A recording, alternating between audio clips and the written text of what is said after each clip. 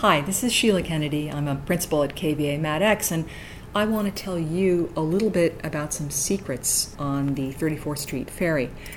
If you walk down the ferry terminal to where the curved passenger seats are, you'll notice that there are some perforated aluminum walls that you can see. Walk past them and look really slowly at them.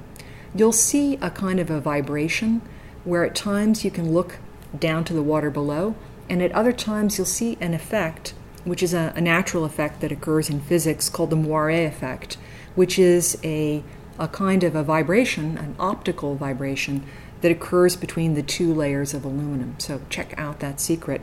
It's kind of fun to see in different kinds of weather how the water reflects off the aluminum, and also the ways in which you can see or not see, and the different kinds of moire effects that are possible. Another secret. This is a secret for a sunny day.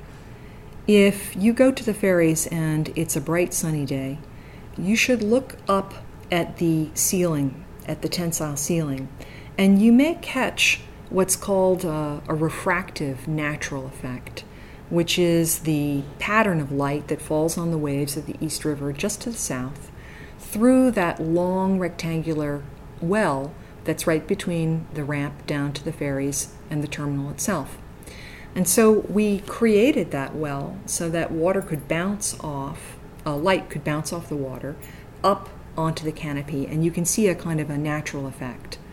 These secrets that I'm telling you about are really secrets of nature's own animation machine, the wind, water, and sun, and they're a kind of natural media that we wanted to incorporate into the project, onto the surfaces of the project.